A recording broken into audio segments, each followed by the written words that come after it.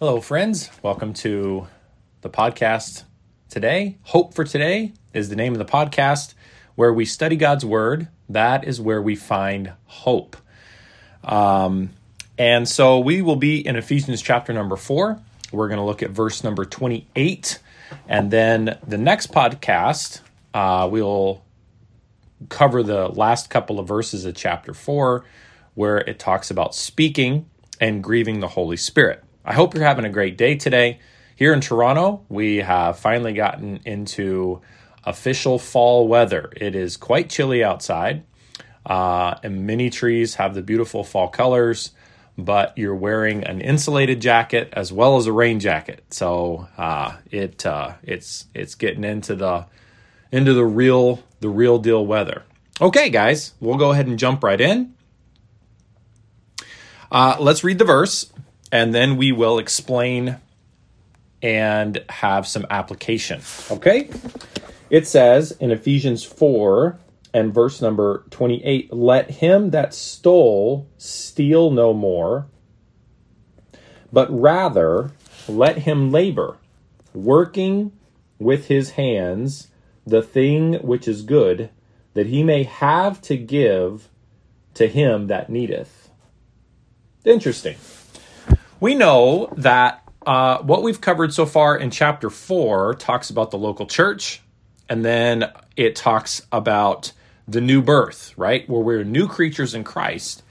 And in the last couple of verses here, it begins to detail someone's life who is living according to the new birth. So we know that this is not something that we're meant to do by ourselves. This is something that should be taught in the church. This is something that should be exemplified in the church.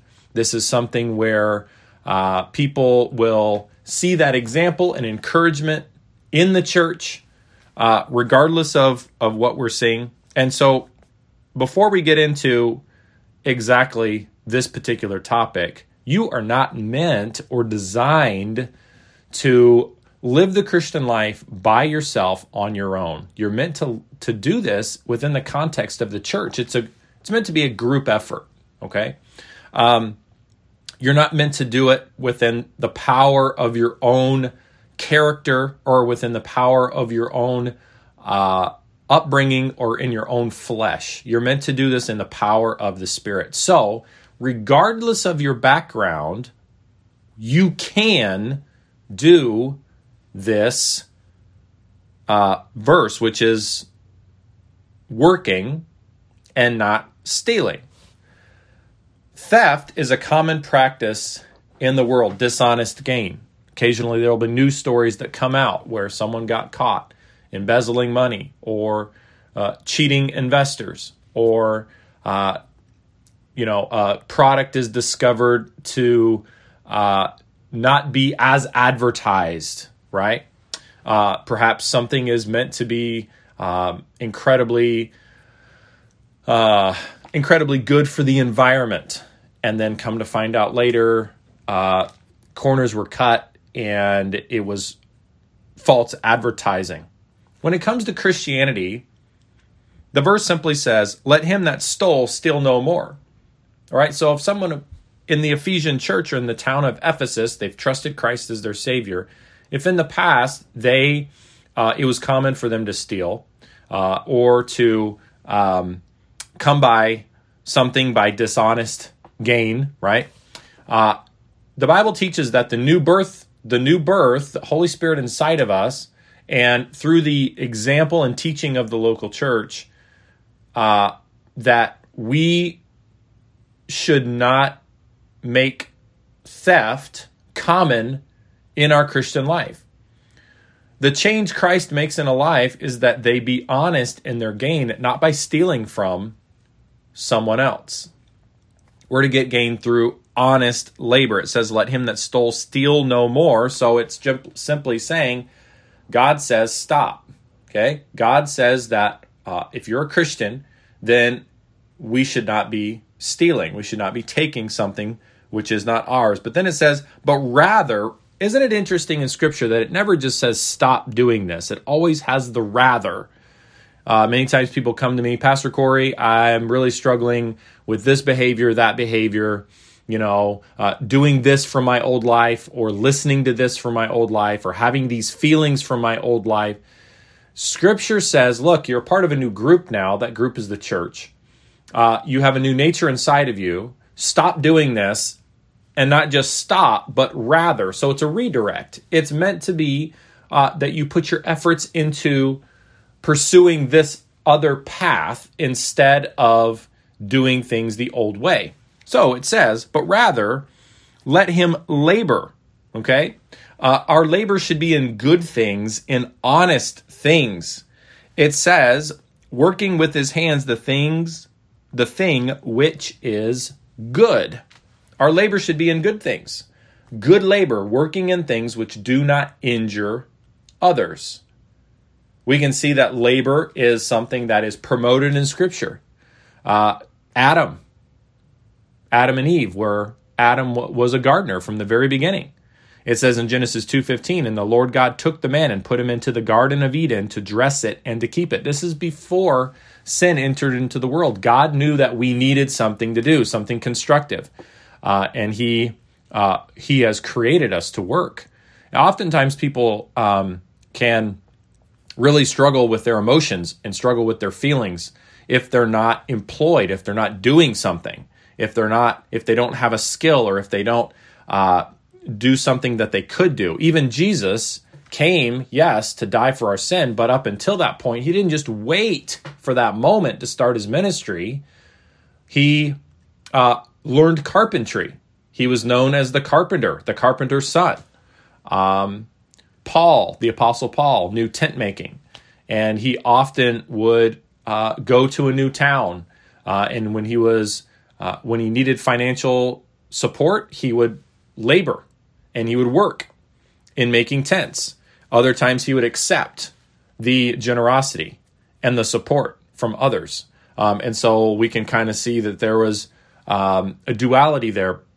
And of course, not to get into that topic, but it is biblical for a church to support their pastor. But obviously, Paul was a missionary. He was a church planner, and he was going in places where oftentimes he didn't have support, but he did have a skill. And so he supported himself in that way. We can see in the Old Testament, David was a shepherd, and so on and so forth. There is nobility in knowing a skill or craft by which you can support yourself. We must not think that somehow that we are too good to work, right? Labor is a part of a healthy lifestyle. God created us to be industrious even before sin entered into the world. And so we can even see where in the new birth, in some ways, God is trying to, through the power of the resurrection, through the power of our new birth, trying to kind of redirect us back to the days of the Garden of Eden, where we have fellowship with God, but we also have something to do. Okay, for us not to have something to do is not good for us. Honest labor is indicative of the changed life, is an indication of Christianity. Dishonesty and stealing is an indication of the old man, of the unsaved, unregenerate person.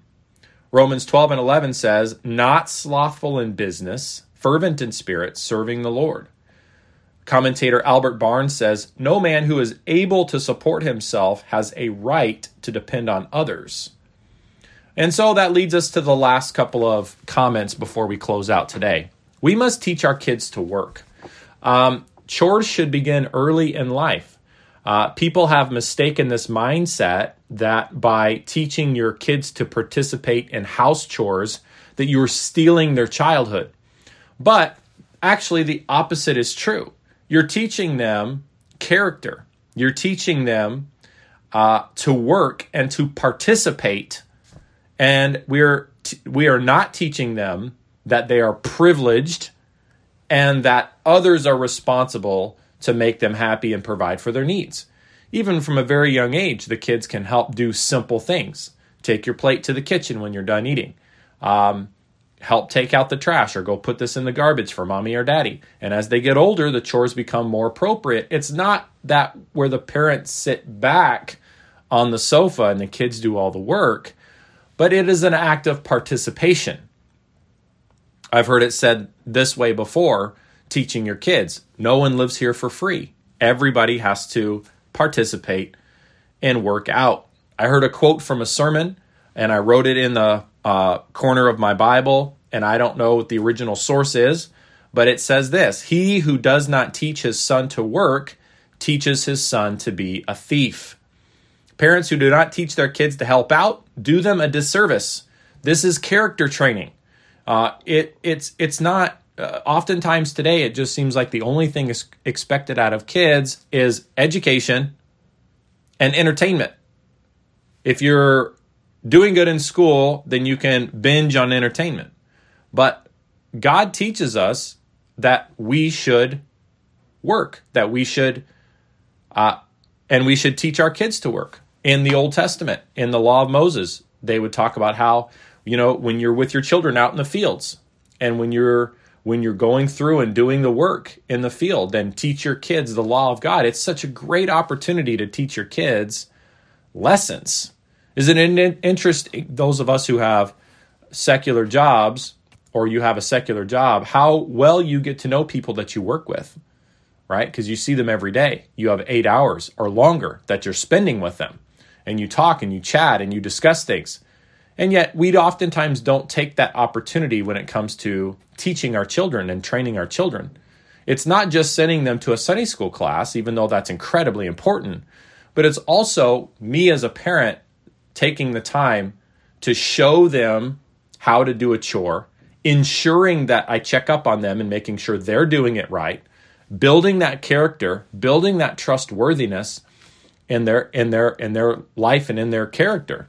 And also showing them the example that work is not a bad thing, that you can be joyful in doing work. And sometimes it's just a matter of character. It just needs to be done. Let's hurry up and get this over with so that we can then go out and do something fun. It's an opportunity to spend time with your kids. And then here's how this verse closes. I'll start from the beginning. Verse 28, "Let him that stole steal no more, but rather let him labor, working with his hands the thing which is good, that he may have to give to him that needeth." So the example before is you're taking away from somebody. It's not rightfully yours. You haven't earned it. So then it says, earn it, use your own labor, and do it in a good way, an honest way, in a way that, in a path of working that does not, or in a career choice that does not hurt other people. What's the reason? To be successful so that you can enjoy a luxurious life? No, so that you can have to give to him that needeth. Isn't that an interesting concept? Why does God want us to work? For many reasons, but not only for the support of yourself and for your family to provide for your needs, but so that you may be able to give to him that needeth. We are to be givers and not takers. Success for the Christian is for the purpose and for the opportunity to help others who really do need our help, not simply for the sake of becoming successful or becoming rich. Acts 20 and verse 35 says this, "I have showed you all things, how that so laboring ye ought to support the weak, and to remember the words of the Lord Jesus, how he said, it is more blessed to give than to receive."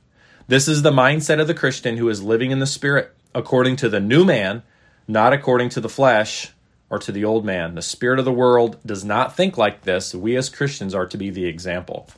Guys, thanks so much for listening. I pray that you have a great day. Remember, hope for today means we have hope in God, and that hope comes from the Scriptures. Guys, thanks so much for listening. Have a wonderful week.